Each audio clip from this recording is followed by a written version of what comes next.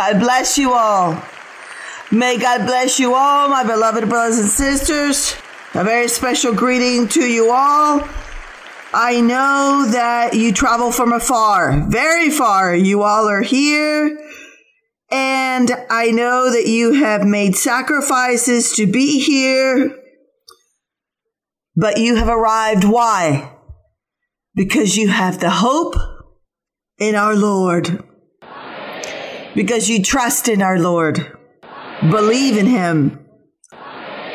For you have known that the Lord is love and that He has blessed you and He is giving you joy and peace. This is why you run to where God manifests Himself. For where the Lord manifests Himself, the people will go. As the Lord Jesus Christ said, wherever the carcass is, there the eagles will be gathered together. So where the Lord manifests Himself, we will be. Glory to the Lord. He knows this. He knows this.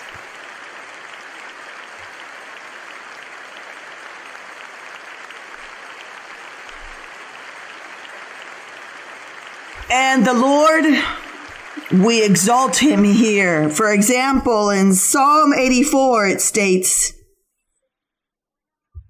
verse 1, how lovely is your tabernacle, O Lord of hosts. My soul longs, yes, even faints, for the courts of the Lord. My heart and my flesh cry out for the living God. Glory to the Lord. And this is what occurs to us. Our heart and our soul desires fervently for our Lord. We want to be in the congregation of God. For here He manifests Himself with His Holy Spirit. And this is why we are happy. This is why we are here. We are here gathered together to honor this all-powerful Lord, to honor this Lord that made the heavens and the earth, to this Lord that spoke to Moses and gave ordinances and laws. And these ordinances and laws, we have them in our hearts today. And it has been given by the Holy Spirit. This is why we are happy. In Psalm 87, His foundation, this of the church of the Lord, is in the holy mountain. His foundation of the church is in the holy mountains. It's called Jesus of Nazareth. It says, the Lord loves the gates of Zion, the gates of the church. The Lord loves more than all the dwellings of Jacob. Glory to the Lord. The Lord chose a people, a tribe. The Lord chose the tribe of Judah. And of the tribe of Judah would come this foundation, this cornerstone, Jesus Christ. And says the Lord loved more this tribe than all the others of Israel. For from the tribe of Judah came the Lord Jesus Christ. For He is this cornerstone, this foundation of the church. This is why in verse 2, the Lord loves the gates of Zion more than all the dwellings of Jacob, than all the tribes of Jacob. Glorious things are spoken of you, O city of God, or church of Jesus Christ. Glorious things are spoken of you, are said and shall continue to be said. Glory to the Lord. How beautiful it is to worship and praise our Lord and to reflect upon the word of the Lord, to comprehend and interpret His word in this way so beautifully. Above all, to take it to our heart. So I give you all a very special greeting. I love you with all of my heart. And I hope that the Lord always fulfills your promises as he does until now, to bless you, to fulfill the wants of your heart, to fulfill all your petitions, to grant your needs. Today we are here in Barcelona, Spain. We are here all gathered. The different churches of Spain and a few brothers and sisters from other countries. And we give you a special greeting with all of our heart to all of our brothers and sisters and all of those that will see the video of the Bible study. A special greeting to you all, and that you may receive the blessing of God. That the Lord as well has blessings, has many blessings for those that watch the video, for those that put their heart into the promises of God. You may be seated, brothers and sisters. Let us go to the Gospel of Matthew, chapter 5. In chapter 5, the Gospel of Matthew, we're going to be reflecting upon the teaching of our Lord Jesus Christ. He gave to his disciples, to the people that were listening there in the city of Jerusalem, the old city. For more than 2,000 years have passed. This is why we say the old Jerusalem. Chapter 5, Gospel of Matthew. And let us reflect. In which way the Lord began his ministry, when he began his preaching of the kingdom of God, his preaching of the gospel, the good news of salvation, the new path that he had planted for the souls to be saved, this new covenant that he had set with the Heavenly Father, the new path that brings to eternal life. For the old path was called the law of Moses. All that would fulfill the law of Moses without missing any dot or comma would be saved, would have eternal life. But since no one could fulfill, the Lord set a new covenant with the Father to show a better way, a different way, a simple path. A path where he would be the one to guide, the counselor, to promote that guide of that path, the only mediator. He would be that way to go to eternal life. And the Lord begins to preach his word, the good news, the kingdom of heaven, the kingdom of God. His teaching and in all the preaching that he gave there during that era in Judea, Jerusalem, he always said, the kingdom of heaven is like this. The kingdom of heaven is like that. In the kingdom of heaven, simply go those who do the will of the Father. In this way, the Lord Jesus Christ preached, always mentioning the kingdom of heaven. But we as well, we change the name and say the pure gospel, true gospel of our Lord Jesus Christ. In this way, the Lord preaching his word in all of that territory, there on the street, in the plaza, in the street corner, there in the city, on the beach, in the mountains, in any location, he used to preach, taking advantage to preach and teach. And the people followed him. The people followed him. And why is it they followed him? Let us read. I'm going to go to chapter 4, verse 23.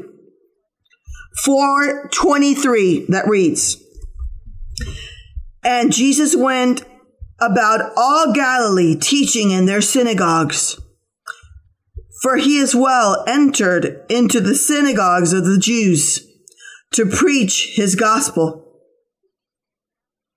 Teaching in their synagogues, preaching the gospel of the kingdom, and healing all kinds of sicknesses and all kinds of disease among the people. That is why they followed him. They followed him, for they were searching for healings of the body, healing for their souls. They were searching for a miracle, searching for a benefit on behalf of the Lord. Verse 24, "Then his fame went throughout all Syria, and they brought to him all sick people who were afflicted with various diseases and torments, and those who were demon-possessed, epileptics, paralytics, and he healed them." Glory to the Lord. How were they not going to follow the Lord? How were the people were not going to do whatever they could to follow him?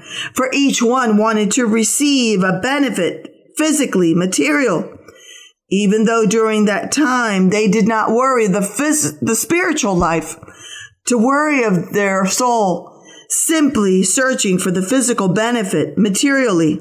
25, "Great multitudes followed him from Galilee and from Decapolis, Jerusalem, Judea, and beyond the Jordan." All these people of Galilee, Decapolis, Jerusalem, Judea, and beyond the Jordan, they followed the Lord. And seeing the multitudes, when he sees this multitude, he begins to teach the kingdom of heaven. He begins to teach them a path that is different, a path different from this that they knew. They knew the path of Moses. Others surely lived in idolatry in their traditions. But the Lord wanted for they to begin to think upon eternal life, upon their souls, on their spiritual path. He had done many miracles, and he was giving physical blessings, and now was the moment to teach eternal life. This is why in chapter 5, "And seeing the multitudes, he went up on a mountain, and when he was seated, his disciples came to him." He goes up on the mountain, it states. The mountains were not so high, were not so tall, or in little mountains that a person can easily climb up. And maybe it will take him 40 minutes going up the mountain until he's on the hilltop. So he was there on this hilltop, and when he was seated, his disciples came to him there to hear the word of the Lord.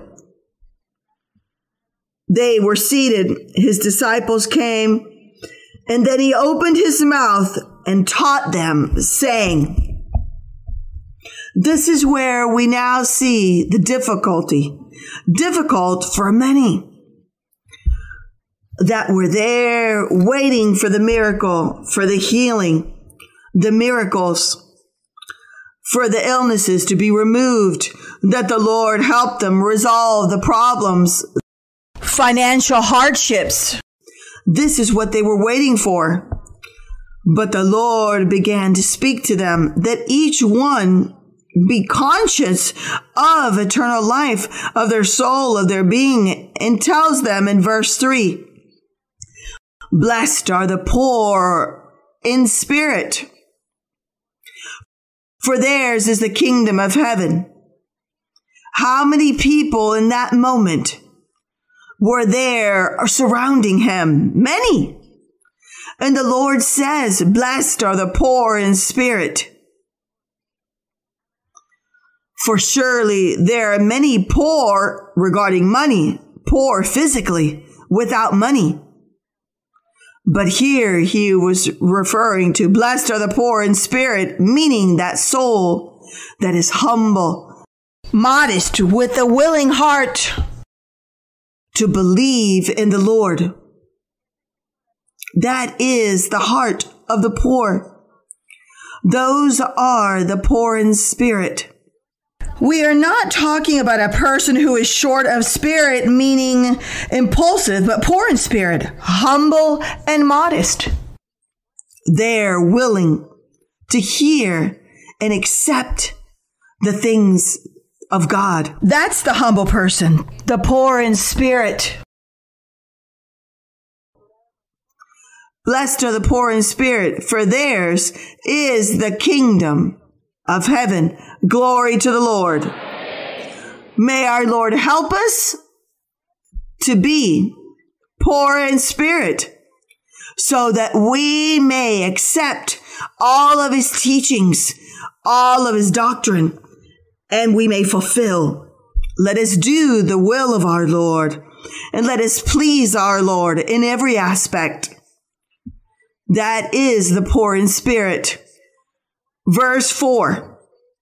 If you have a Bible, if you'd like to help me read, verse 4.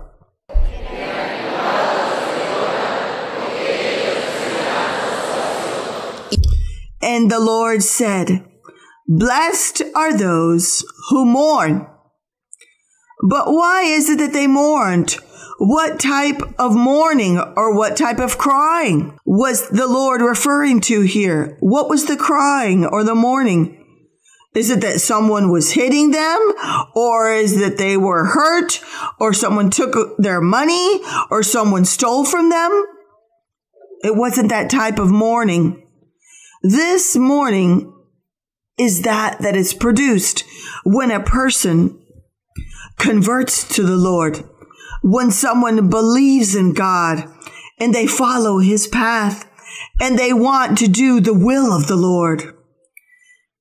And then the enemy arrives and uses any means, any circumstance in life, any moment, any situation in their life, and makes them suffer. And places a tribulation, bitterness, sufferings, perhaps even an illness. All of this the enemy does. And the person there then is suffering and cries. Surely then the enemy arrives and puts the family against them to humiliate them, to say things against them, displeasing or offensive words. And this person hurts and suffers and mourns, cries, because they are in the path of the Lord. They are suffering, for they are being persecuted. They're being insulted, mocked, ridiculed. They're receiving all these words simply for the fact that saying they are a Christian, that I converted to the word of the Lord, that I am searching for the kingdom of God. So you mourn for this. But the Lord says, blessed are those who mourn, those who are persecuted. They are blessed, the Lord says. The Lord says, they are blessed. Those who mourn, for they will receive what? They shall be comforted by the Holy Spirit. So this man and woman who are suffering the persecution, they come to church and the Lord speaks and comforts them and says, do not feel affliction. Do not be saddened. Continue forward, for I am going to help you. I am going to prosper you. I am going to place you on high. I will remove all of these enemies. I will destroy all of those that harm you or hurt you. Follow me, for I will comfort you. This is what the Holy Spirit does. He uses his way, dreams, visions, or prophecy to give us comfort. Glory be to the Lord. This is what our Lord does. So blessed are those that mourn, for they will be comforted. Verse 5, blessed are the meek, for they shall inherit the earth. Thanks be to our Father, the meek. Here the Lord is listing these blessings. But know that all of these blessings can be lived and should be lived by one person, a believer.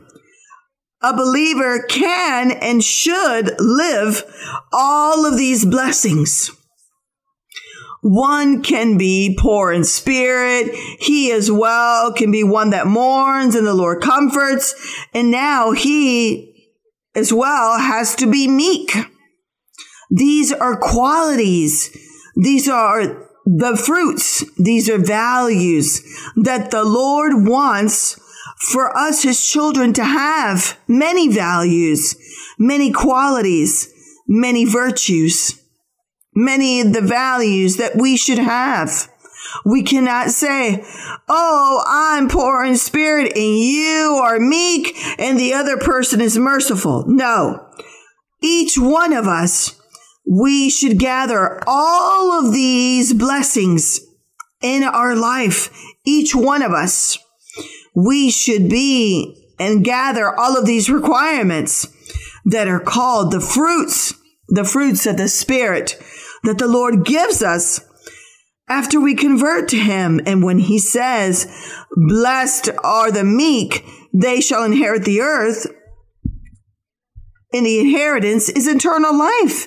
And the meek, the person that is meek, modest, gentle, someone that has a heart that is giving, patient, noble, allow themselves to be taught. Someone that does not have in their heart grudges or hate towards anyone, that does not desire bad towards another. They're not full of anger or arguments, rages. They don't become irritable quickly. They are not there who are harsh or hot-tempered. That is a person who is meek. They are very slow to anger, gentle. They accept and are silent even, giving. And they are always listening to others, paying attention, and they do not get irritated. Those are the meek. This type of meek person is what we want to be, correct? We want to be meek. We want to be poor in spirit. We want to mourn for the cause of the Lord. And now what other virtue continues? It says, blessed are those, what? You may read verse 6.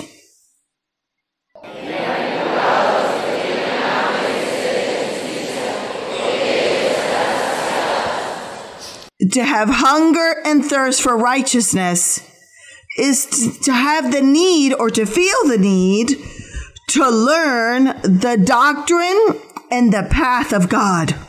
To have the need to acquire knowledge regarding the doctrine of our Lord, to put it into practice.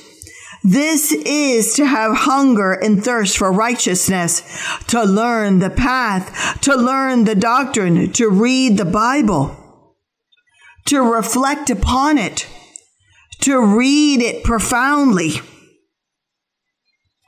to reflect upon each word, each phrase, each prayer, each paragraph, to speak with the Lord, to ask the Lord, what does this mean?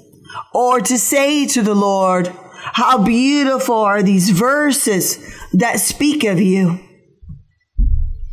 This is a person who has hunger and thirst for righteousness, that desire the spiritual.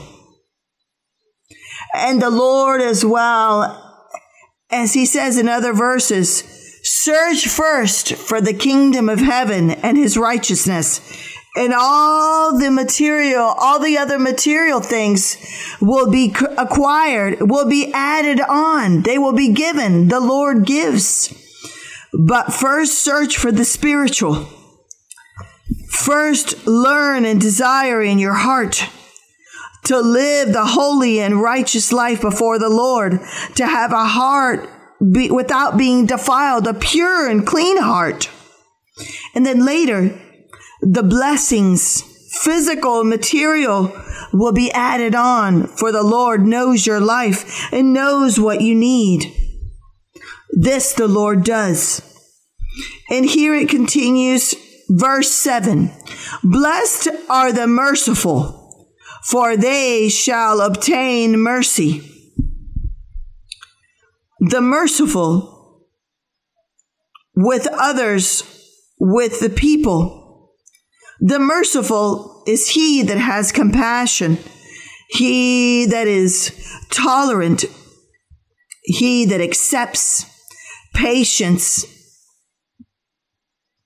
This person is going to be merciful and receive mercy on behalf of the Lord. The Lord is going to be merciful with him or with her, because you have been just and merciful with others.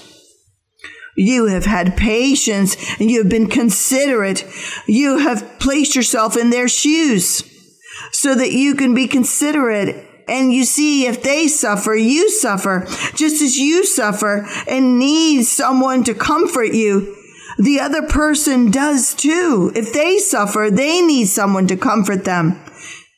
If you have fallen in a mistake and you want to be forgiven, and you want to be forgiven for that mistake, you want a new opportunity in your life, you should do so for others. Because as you feel the need, the other person as well need. That is called the merciful. The merciful is he that suffers because he feels the suffering and feels the pain of others and says, he is suffering as I have felt and suffered, and what I have wanted for myself, I want for him. That is the mercy. And the Lord said, blessed are the merciful, for they as well shall obtain mercy from our Lord. Thanks be to our Father. So each one of us, we should have all of these virtues, all of these fruits. We should be poor in spirit. We should mourn for the suffering, and the Lord comfort us. We should be meek. We should have hunger and thirst for righteousness. And now we should be merciful. You see, brothers and sisters, each one of us should acquire and have all of these qualities. Verse 8. Please read. It is so beautiful and so amazing.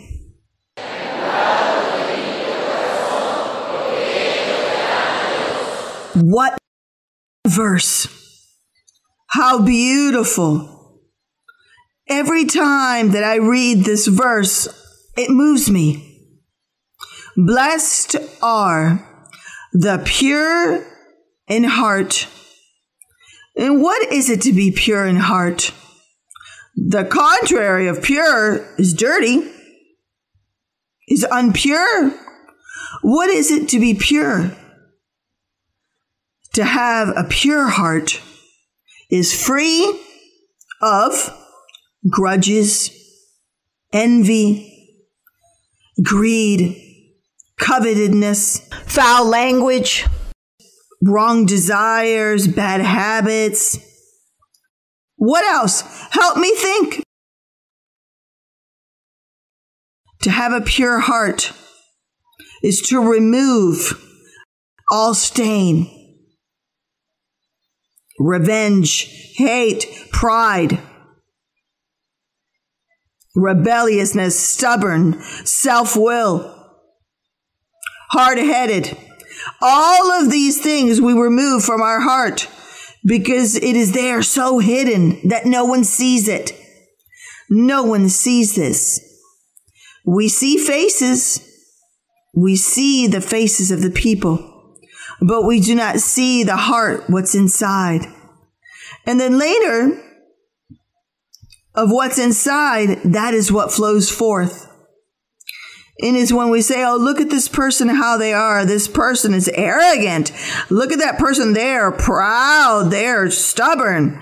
They don't even smile. Look at how angry they are, full of grudges, full of bitterness, full of sadness, full of being pessimistic. They're only thinking of revenge and grudges. You see how they are? Because they bring forth what's in the heart. But the Lord said, blessed are the pure in heart, for they shall see. Oh, but we're going to see God after death or now? It is now. It is not after death. I don't need to wait to die to see God. It is now in our life, in this life that we have, that we need to see God. Logically, we're not going to see him physically. We're not going to see him physical as we see each other physically. The Lord, we're not going to see him physically, but we are going to see him spiritual, his love through the work, through his task, his greatness, visions, the miracles, the peace and the happiness he gives us. And in this, we see God. We see the hand of the Lord blessing. Here, the Lord Jesus Christ performed miracles. Many were healed, many were freed, and they received many miracles. They were seeing what? The hand of God. They were seeing the power of the Lord. They saw the power of God in these miracles and healings. And we, today, we want to see God. We want to enjoy of the presence of the Lord in our lives. And for this, we need to have what? A pure heart. Limpio. So that you can see the hand of God in your life and in the life of your family and loved ones. So that you may see that hand of God merciful. Clean your heart. You can. You can clean your heart. If you make the objective, you can. Make it as an objective and you can. You can. Let us continue with another virtue, another fruit. Blessed are the peacemakers, for they shall be called sons of God. The peacemakers. Those that flee from discord, from the arguments, from fights, from the misunderstandings, from lack of comprehension. Those that live in that plan of having peace, order, comprehension, wisdom, acceptance, calmness, patience, tolerance. Let us wait. It is the Lord who resolves all things. God resolves. Don't be like that. Don't act like that. Don't get upset. Don't be hot-tempered. Please calm down. Don't be angry. The Lord resolves all things. Glory to the Lord. Those are the peacemakers. The peacemakers that love peace. The spiritual peace. And the physical peace as well. Glory to the Lord. We have to ask the Lord to give us this such beautiful fruit. Verse 10, you may read.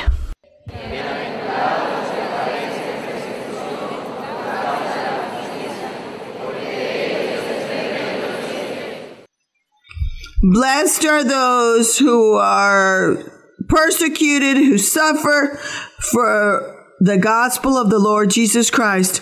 Blessed are all of those who are persecuted by their families, persecuted by their neighbors, by their friends. They are belittled, they are persecuted, they're criticized, they speak bad about them, and all for following the path of the Lord, for following the path of the gospel. But the Lord says, blessed are those, for the kingdom of heaven is yours, is of us. Glory to the Lord. Thanks be to our Father. We do not worry. Why are we going to worry? If our family or friends or loved ones, relatives belittle us or criticize us for following this path, we are what? We are the owners of the kingdom of heaven. Thanks be to our Father. So it says, blessed are those, for when they revile and persecute you and say all kinds of evil against you falsely for my sake. Let us all read verse 12. Rejoice and be exceedingly glad, for great is your reward in heaven. For so they persecuted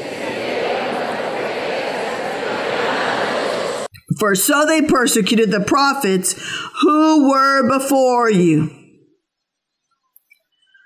Let us not be shocked that today as well there is persecution and evil days. We are with our Lord. The Lord with us. Who can come against us? And we thank our Father. Thanks be to the Lord for his mercy. And may the Lord help us so that we can reach all these virtues, all these qualities, all these fruits, and have them in our life, each one of us. And let us please our Lord. Amen. How many desire to do the will of the Lord? How many love our Lord? Love the Lord with all of your heart and with all of your soul. Love the Lord, and he will love you as well. Thanks be to the Lord. And let us now begin with our questions.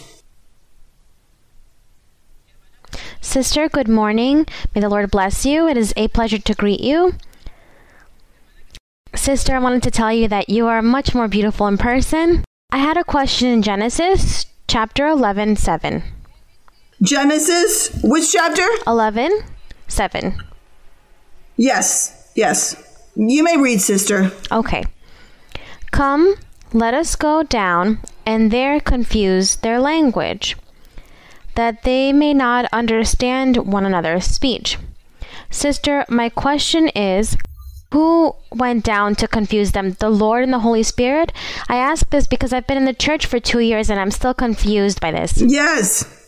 There are many verses in the Bible where it mentions when it speaks of him, he speaks in plural, as if it was other persons, not only one.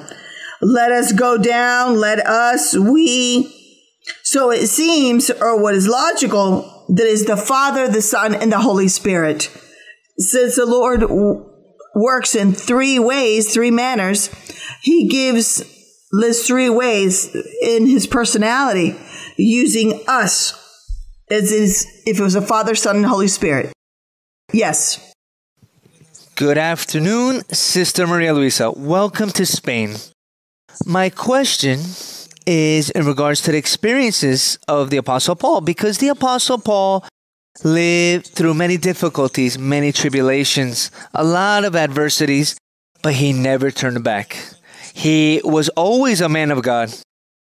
He even lived a life in which he was not worried about anything that happened to him, like the whips that he received.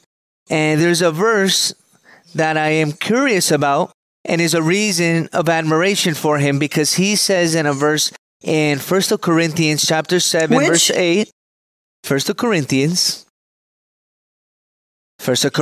chapter number 7, verse 8. Yes. In which he says, but I say to the unmarried and to the widows, it is good for them if they remain even as I am. But if they cannot exercise self-control, let them marry. For it is better to marry than to burn with passion. I reflected on this verse in the sense that the Apostle Paul did not lack anything, nor did he lack of anything. because he walked in the Spirit and he lived for the things of God. And now, in what I have been able to see in the experiences that I have had, I noticed that we find it difficult, or it is difficult for us to achieve even a little bit of what the Apostle Paul lived. I would like to know, my sister Maria Luisa, what are we lacking? Well, because the Apostle Paul lived a life in which it seemed that he lacked nothing, and he was a man who walked in the Spirit. Well, this is the love of God, the love towards God. And this is reached when a person, many times perhaps there's a couple that say, oh, we're going to get a divorce. They're of the church, they've been in the church a long time, and they say, oh, we're going to get a divorce.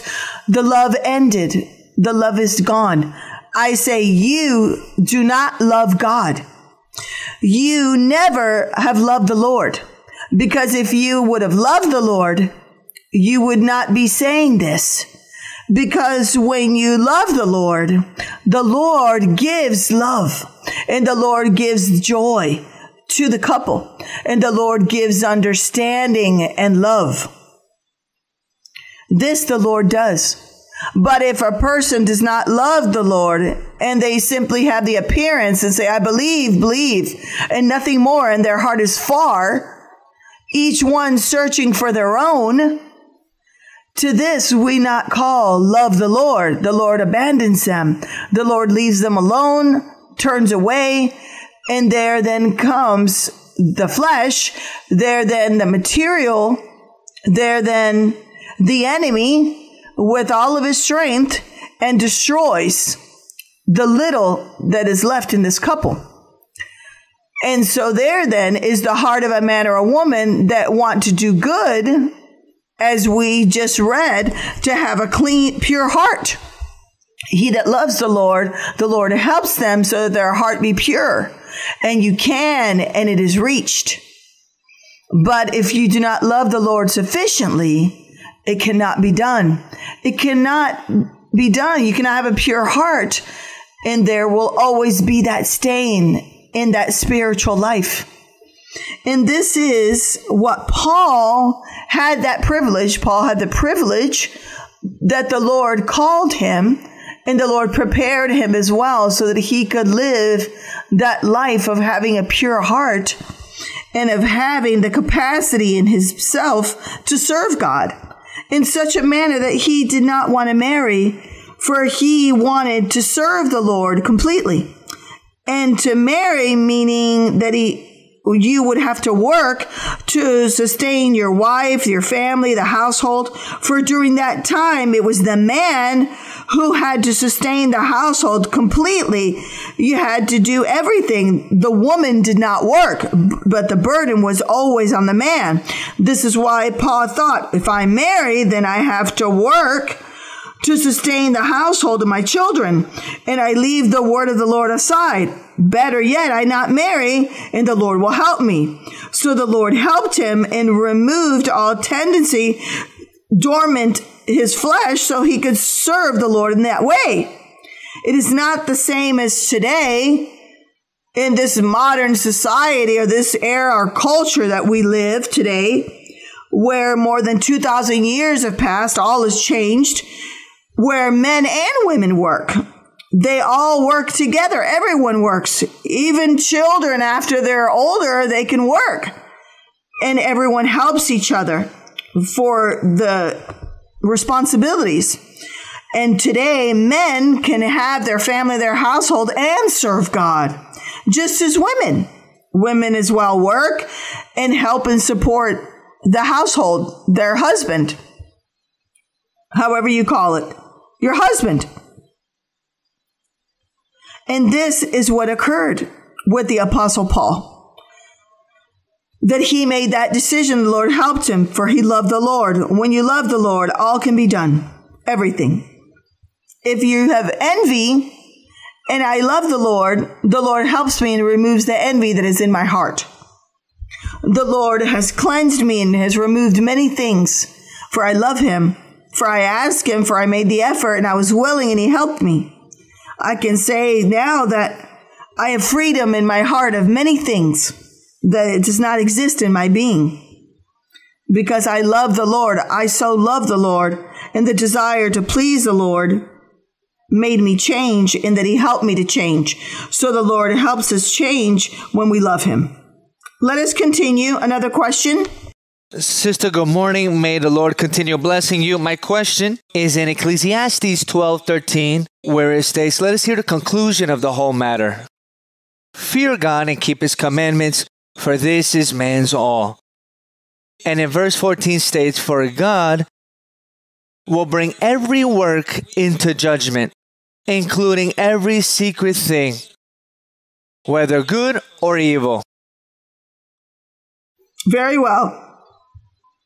The conclusion of all that was written in the book of Ecclesiastes. The conclusion in the book of Ecclesiastes is that all is vanity. All is vanity, meaning that all perishes, that all ends, all will vanish, all has an end. That we are vanity, let us say our physical body is vanity, because one day it will decompose and becomes dust. So we are vanity. The only thing that we are not vanity is our personality, because our spirit and our personality goes to the presence of the Lord. It is not vanity, but our physical body is, because it corrupts and it becomes dust. So it says in Ecclesiastes that all is vanity, that mankind, why do they worry so much for the material things in life, that all the material vanishes, ends, has an end? It is destroyed and is of no value. Why, better yet, do we not worry for this that is eternal? This is what Ecclesiastes teaches. And this is why the conclusion, it says here, it says, verse 11, the words of the wise are like goads, and the words of scholars are like well-driven nails, given by one shepherd. It says, and further, my son, be admonished by these. Of making many books there's no end, and much study is wearisome to the flesh. Yes, because you tire. And there you're unsatisfied of much that you wrote, and there's no conclusion. And it wasn't right, and you couldn't finish. But then the conclusion.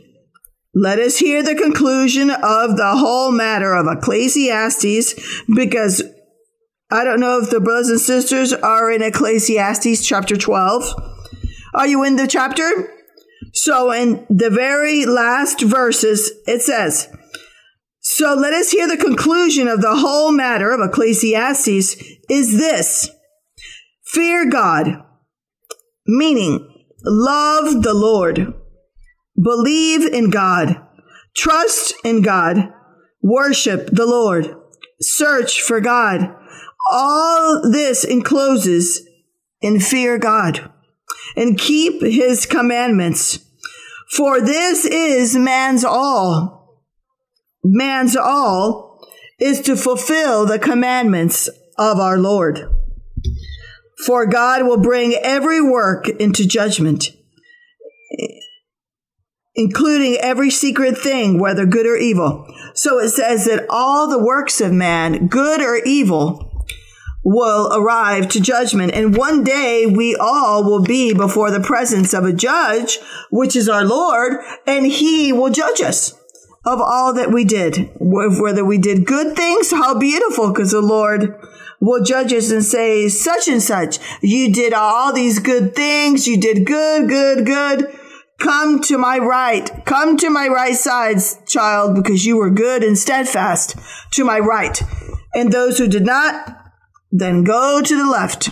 And he will tell them, unfaithful servants, surely we hope and want and desire with our heart to be what? Faithful servants, faithful to our Lord. Another question? Good morning, Sister Mary Louisa.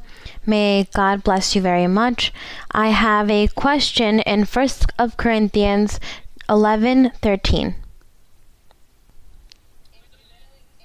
1 Corinthians 11, verse 13. You may read. Thank you, Sister. Judge among yourselves. Is it proper for a woman to pray to God with her head uncovered? Does not even nature itself teach you that if a man has long hair, it is a dishonor to him? But if a woman has long hair, it is a glory to her, for her hair is given to her for a covering. Sister, my question here is that sometimes there are some sisters that come to church from my country and they say that they cannot pray without covering their head. I would like for you to clarify this a bit. Because surely they have not had the teaching, the guidance, or the presence of the Holy Spirit, which is what we rejoice today. And the Lord has not taught them. So they have limited themselves to do things literally. This is why here the Bible, there are thousands of religions that come from the Bible because each one interprets literally what is written. And this is not to be interpreted or to do literally as written. For we have to realize that here the Bible is narrating history and is narrating customs of that era. Customs of the Jews, for example, the traditions and the customs of the Jews. And then when the Lord Jesus Christ came with his gospel to preach, he said that he had sent the Holy Spirit to teach us, to guide us, to do things correctly, and to give a good interpretation to the Bible. And this is what has occurred. So the Holy Spirit has taught us that all in the antiquity, Moses had ordered that the women had to be covered. This now in the gospel of Jesus Christ is removed that custom. Here, but we see the Apostle Paul was giving a teaching because Jews converted and many people from other nations to the gospel, to Christianity. And he could not remove from one day to the next the culture, the custom that had been for centuries.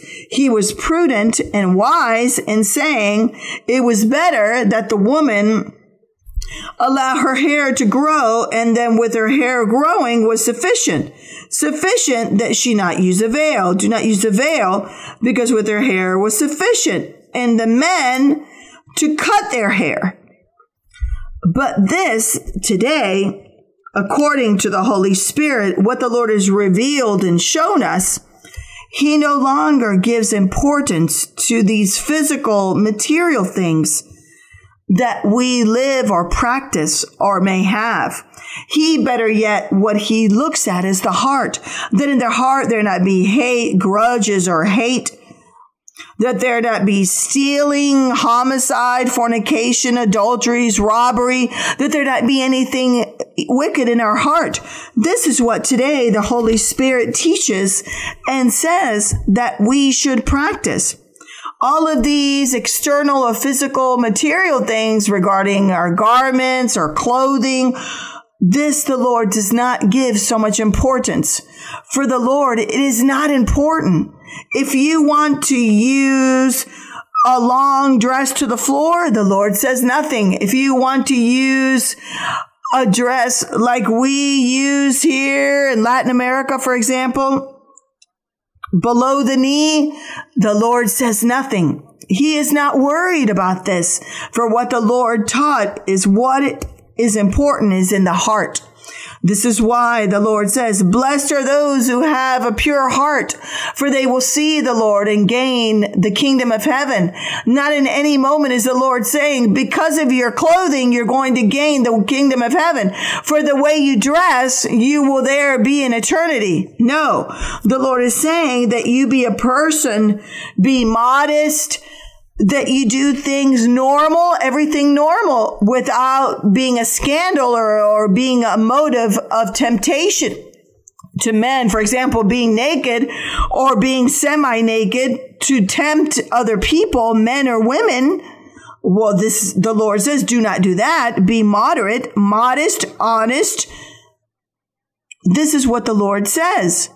But the Lord is going towards perfection of our actions, the way we act. Our dress is not in importance. One day I know the Lord is going to reveal and teach you many things, because the Lord teaches in dreams. In dreams, he gives many teachings. When the people have a question, they may have a doubt or a worry, and this person loves the Lord reveals to them. So do not worry. Do not worry. Simply continue forward. Read and love the Lord, and the Lord will teach you and will clarify many things. It is this. We are not going to argue regarding the way people should dress or things that are of no value, material things of life. We discuss such important things, the spiritual life, and not the physical or material. So therefore, in this way, we can not read word for word what a verse says, because of a verse, they bring forth a religion. And what is sad is that all the religions are without God. They say they call upon the Lord, they believe the Lord, but the Lord does not manifest in their lives. And since the Lord manifests among us, he teaches us many things. That is the invitation that we give to the people, to those of other religions, that they love the true Lord, and that this true Lord is going to teach them and is going to guide them and show them the true path so they can continue forward. It is this. Very well. Let us continue. Let us continue. Good evening, Sister Mary Louisa.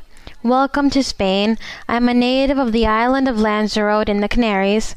Sister Mary Louisa, I have a question in Psalms 88 from verse 3 to 5. Yes, sister, you may read.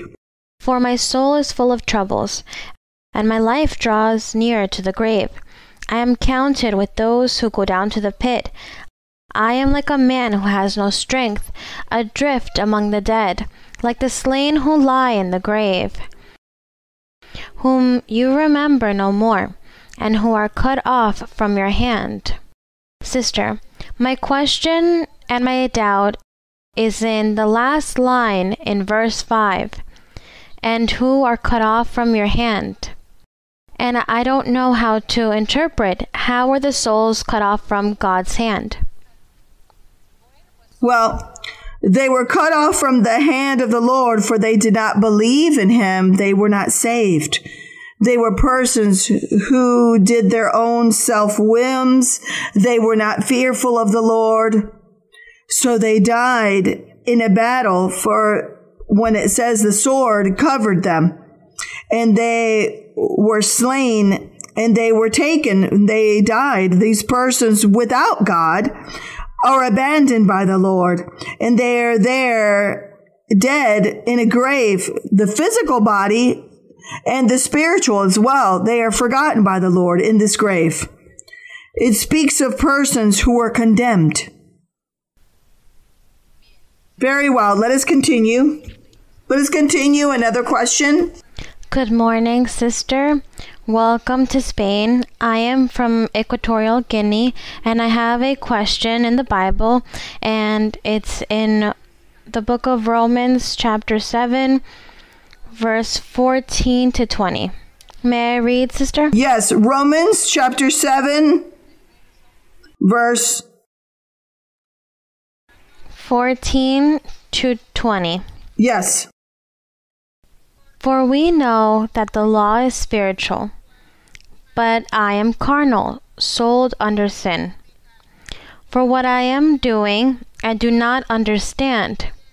For what I will to do, that I do not practice, but what I hate, that I do. If then I do what I will not to do, I agree with the law that it is good. But now it is no longer I who do it, but sin that dwells in me. For I know that in me, that is, in my flesh, nothing good dwells. For to will is present with me, but how to perform what is good I do not find. For the good that I will to do, I do not do, but the evil I will not to do, that I practice.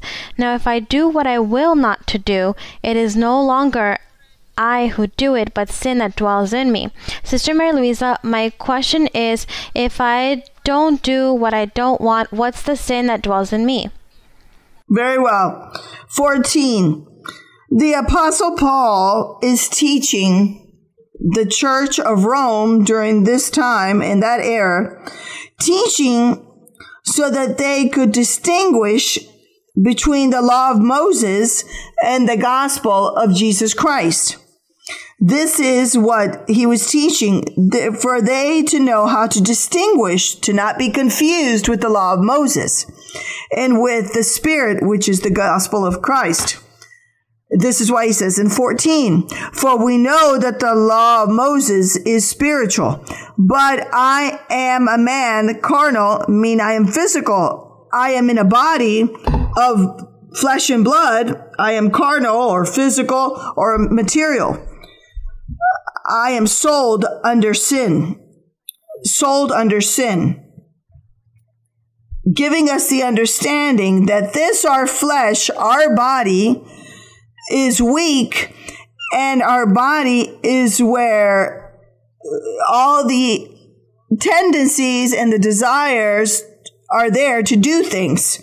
And generally, we do things that are evil or displeasing. Generally, our body, our flesh, entices us to do what is disorderly in life. Go and drink. Oh, I have such a desire to drink. Oh, I want to go and hurt somebody or steal. Oh, I want to go and kill someone, because this is what this flesh or this body entices a majority of people. This is why the Apostle Paul says, I am here carnal. The law is spiritual. The law of the Lord is spiritual, but I am sold under sin because my flesh is weak. And what it does is sin and sin and sin. I do not want to sin. The Apostle Paul says, I do not want to sin, but my body entices me to fall in sin. Let us continue in 15. For what I am doing, Paul says, for what I am doing, I do not understand. For what I will to do, that I do not practice. This is true. For a person that has an addiction, is a drug addict. I don't want to be a drug addict. But I can't help it. I need to consume the drug. I need it. I become desperate. I go crazy if I'm not consuming the drug. I don't want to. I wish I couldn't, but I know it hurts me and harms me, but I can't. I can't avoid it. There is being fulfilled what the apostle says. For what I am doing, I do not understand. For what I will to do, that I do not practice. But what I hate, that I do. If then I do what I will not do, I agree with the law that it is good. For the law of the Lord prohibits. But since I cannot avoid it, for my flesh forces me, I say that the law is good, and I'm the one that's evil for doing these displeasing things. 17. But now it is no longer I who do it, but sin that dwells in me. So it says, for it is no longer I who does this that's evil. It is the sin that's in my flesh that controls me, is what's doing evil. But I want to do good. I want to be good. I want to be just and righteous. I want to be gentle, humble. I want to do good. It allows me. This is what the apostle says. 18. For I know that in me, that is in my flesh, nothing good dwells. For to will is present with me. Yes, a desire to do good. But this is what is difficult to do it because our flesh controls us or forces us to do what we don't want to do.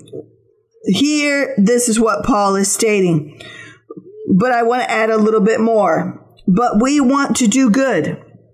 We want to do what is right, righteous, and please the Lord, but our flesh does not allow us. But there is one who is more powerful that can control our flesh, which is the Lord. The Lord helps us, controls us, transforms us, and removes this sinful tendency that is within us so that we may live, what? A righteous and spiritual life. Let us continue. Yes, brother. Good morning. I wanted to give thanks to God for being in a Bible study for the first time after 2 years of following you through the internet. And the question is in 2 Samuel chapter 7, verse number 11 in the last line. And it states, "Also the Lord tells you that he will make you a house." Here it speaks of David. "When your days are fulfilled, in plural, and you rest with your fathers, I will set up your seed after you, who will come from your body, and I will establish his kingdom." Verse number 13. "He shall build a house for my name, and I will establish the throne of his kingdom forever. I will be his." I'm not sure if that his refers to Jesus. "I will be his father, and he shall be my son. If he commits iniquity, I will chasten him with the rod of men and with the blows of the sons of men. But my mercy shall not depart from him as I took it from Saul, whom I removed from before you. And your house and your kingdom shall be established forever before you. And your throne shall be established forever." And the question is whether the confirmation of the promise of the present ministry, or in other words, the Church of God, Ministry of Jesus Christ International, is it for eternity? Is it this one that we are part of? Very well. Here, the verses that you just read are referring to our Lord Jesus Christ. To he, it refers and says that he is the successor of David.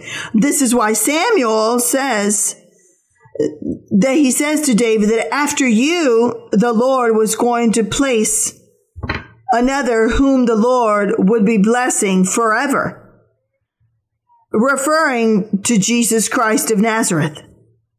And Jesus Christ of Nazareth, in forming his church, he made a promise to his disciples that when he left, he would not leave his disciples alone or his congregation, but that he would send a counselor, another counselor.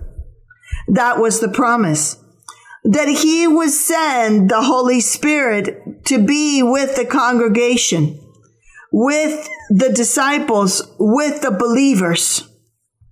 It is for this that that is the sign that we have to be able to believe that we are walking in the path of the Lord, because we have the sign of the Holy Spirit, because we feel the Holy Spirit and we experience it in our lives, because he has given us the gifts, for he makes us speak other languages, other tongues, heavenly and angelical tongues.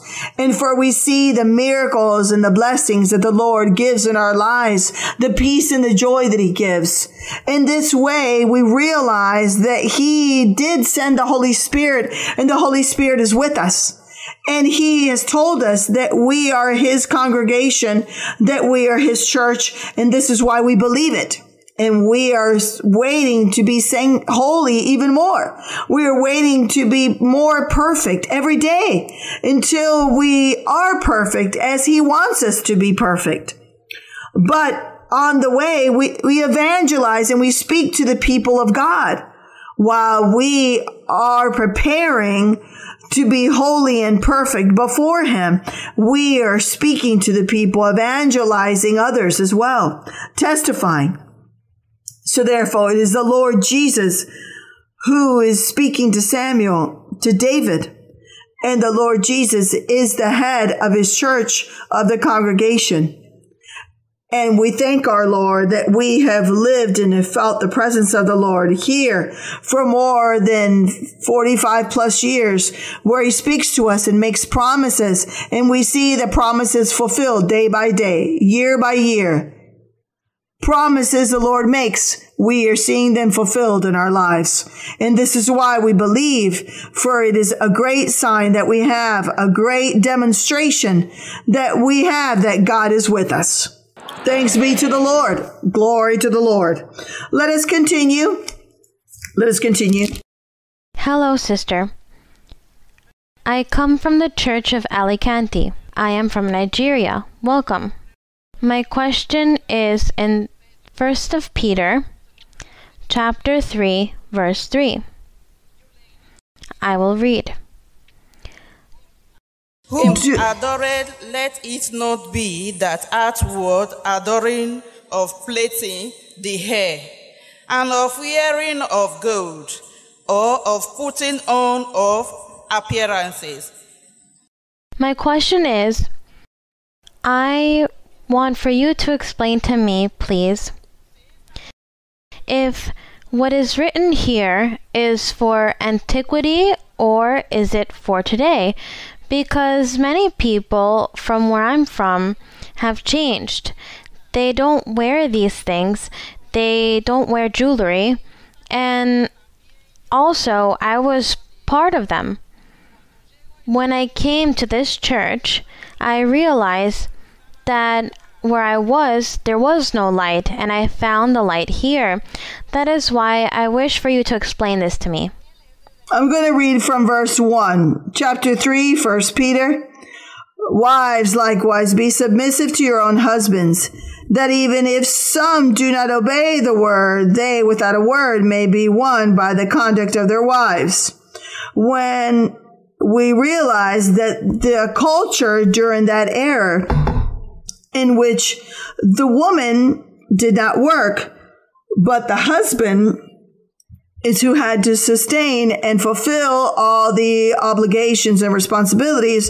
So the wives, they had to be very respectful and submissive to the husbands, respecting. Very well. But today it's the same. Why not? The respect is mutual respect for both. He respect and valuing her, and she respect and value him as well. And they both have to respect each other mutually, and they have to love each other and submit mutually, both. It's not just her, but both, because that is what the Holy Spirit has taught us. Verse 2, when they observe your chaste conduct accompanied by fear, do not let your adornment be merely outward, arranging the hair, wearing gold, or putting the fine apparel. This is very important, but I would like for you to pay close attention with this verse, which is misinterpreted. When it says, do not let your adornment be merely outward, how you're going to dress, you're not going to show your holiness or your perfection with your adornment, with your jewelry.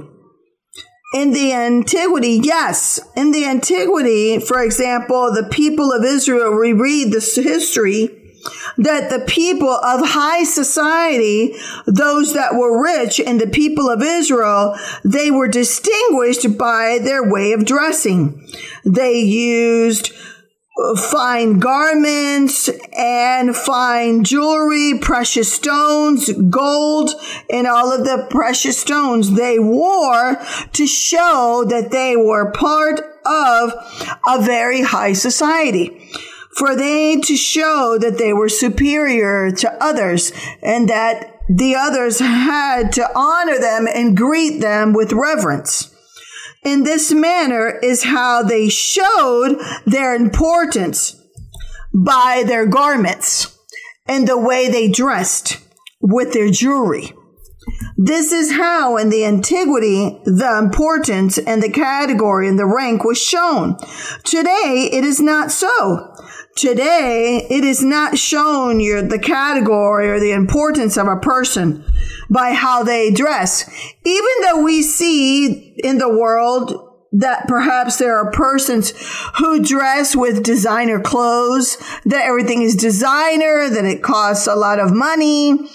The clothes that they use, since they have money, they buy designer clothing and what's expensive. And they show with this that they are of high class. But in the Lord, in our spiritual life, the Lord, in the antiquity, the people of Israel, they did allow for the leaders to have garments and jewelry to show their rank, and the others would respect them.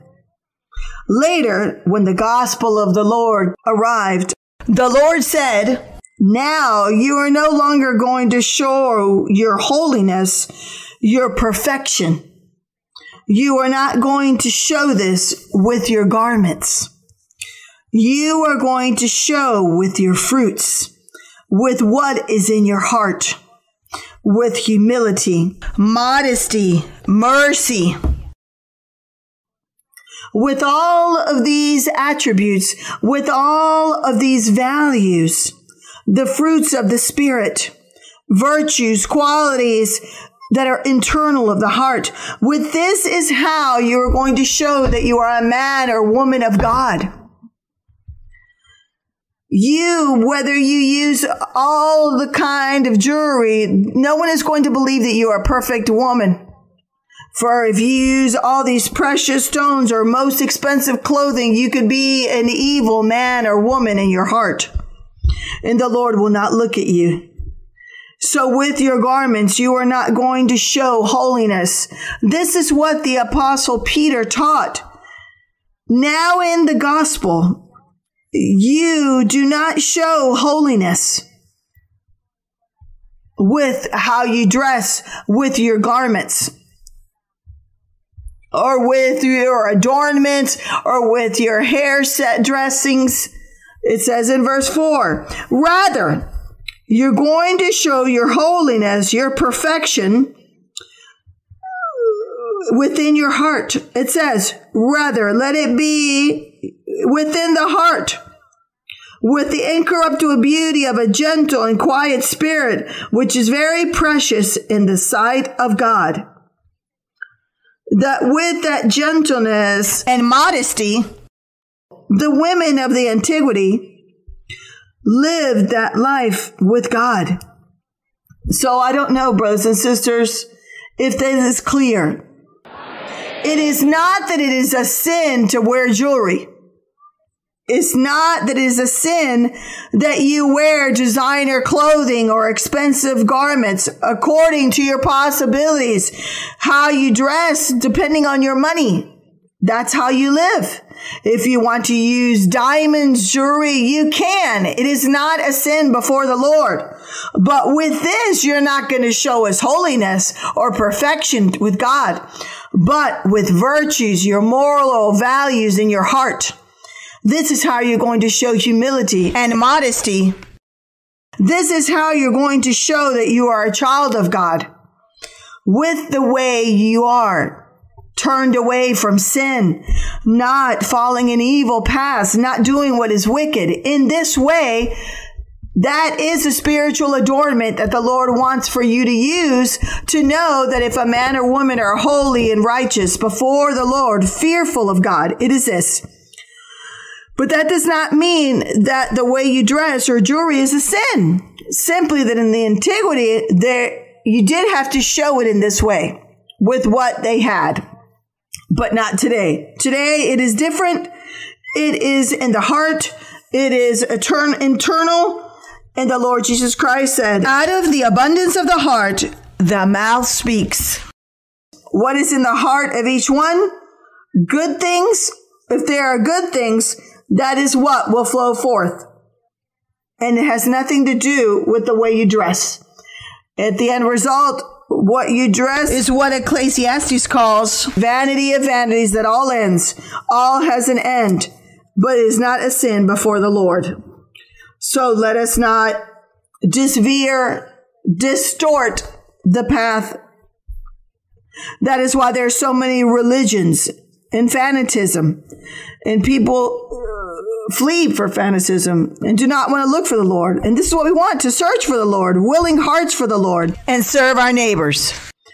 Let us continue with another question. Good morning, Sister Maria Luisa. May the Lord bless you. Sister, if you allow me to ask you a question of the Bible. Yes, brother. I'm going to read, Sister. In the Gospel of John, chapter number 4, verse number 1, the Word of God states, "Therefore, when the Lord knew that the Pharisees had heard that Jesus made and baptized more disciples than John," and in verse number 2 states, "Though Jesus himself did not baptize, but his disciples," Sister Maria Luisa, we know that John the Baptist performed the baptism of repentance. When the Lord Jesus Christ came and fulfilled the law of Moses, he died on the cross, resurrected. He told his disciples in the Gospel of Matthew chapter 28, "Go therefore and make disciples of all the nations, baptizing them in the name of the Father and the Son of the Holy Spirit." Sister Maria Luisa, at that moment when the Lord Jesus Christ was alive, how did his disciples perform that baptism? In what name did they do it? Or in what way did they do it, Sister? John chapter 4. "Therefore, when the Lord knew that the Pharisees had heard that Jesus made and baptized more disciples than John," that was the gossip. With that gossip, they went to the Pharisees. Though Jesus himself did not baptize, but his disciples. So it says that these baptism that they performed were of repentance. It was the baptism of repentance. The baptism of John the Baptist was of repentance. Repent, confess your sins, and the people confessed their sins, and they were baptized. This is what John did, and the Lord Jesus Christ with his disciples. They as well came and were baptized. The disciples baptized the people with the baptism of repentance. This is why in the Acts of the Apostles, when it shares a story that the Apostle Paul went with 2 other prophets to a city, and they asked, "In what baptism were you baptized?" And they answered, "We were baptized in the baptism of John, the baptism of repentance." This is when Paul says, now you need to be baptized in this of the Lord Jesus Christ for the forgiveness of sins. So the Lord and his disciples baptism in this of repentance. Very well, my beloved brothers and sisters. I entrust you with, I strongly suggest, I confer to you, I tell you to read the Bible. Continue reading the Bible. Continue being more sanctified, more perfect in your spiritual life. Continue cleansing your heart, loving the Lord, loving God more than your own self. Love the Lord above yourself. Love those that surround you, our neighbor, so that in this way we can have eternal life. So that in this way we can reach eternal life to live with God. And in this life, enjoy of the presence of the Lord and his blessings. And may the Lord always be with us. A great blessing for you all on behalf of my Lord. For the Lord has so promised that he shall bless you, that he shall bless you greatly. And that there are much blessings for you all. There are many triumphs and victories for you. There is prosperity And the Lord will take you by the hand always. He will not leave you or abandon you. The Lord will be hearing your prayers. He will be hearing your pleas. He will be hearing your needs, your petitions, your desires, and He will grant. The Lord is very close to each one of you, and He will cleanse you and bless you and heal you, and He will be delivering and working miracles. All of these things the Lord has for you today. Great blessings, great triumphs, and great prosperity. And even though many don't want to leave, we have to go. But each one leaves with God. And now let us pray for petitions, for your needs, for healings, for miracles, for marvels. Believe and trust that the Lord is there ready to bless you. Eternal Lord, Father of our Lord Jesus Christ, we are here, Lord, before your presence in this moment.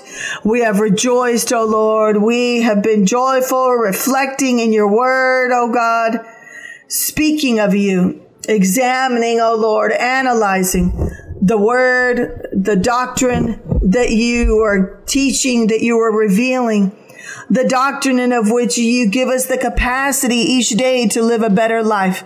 Thank you, eternal Lord. We know that you are here in spirit, that you are so close to us, for we feel you, for we have felt the presence of your Holy Spirit, for we see your hand of power, for we see your miracles, the signs, and all that you do in the midst of us. We see, O Lord, the transformation of the hearts, the transformation of the lives, the change that you have done in each one, the deliverance, the joy, the happiness, the faith, the trust that you have given in our life, that hope as well of waiting and trusting in you, of waiting in your promises, in your word, in your hand of power, and your blessings. All of these things, my Lord, we have in our being, and we want, God, to express before you and give you thanks and give you the honor, the glory, and the worship for all of your benefits, for your love, for your blessings, and all that we receive for your hand of power. Thank you, Lord. Thank you, eternal Lord. Thank you, Heavenly Father. I ask, my Lord, that you extend your hand in this afternoon. Extend your hand of power. Bless, O Lord. Bless all of your children. Bless all of those that have arrived today.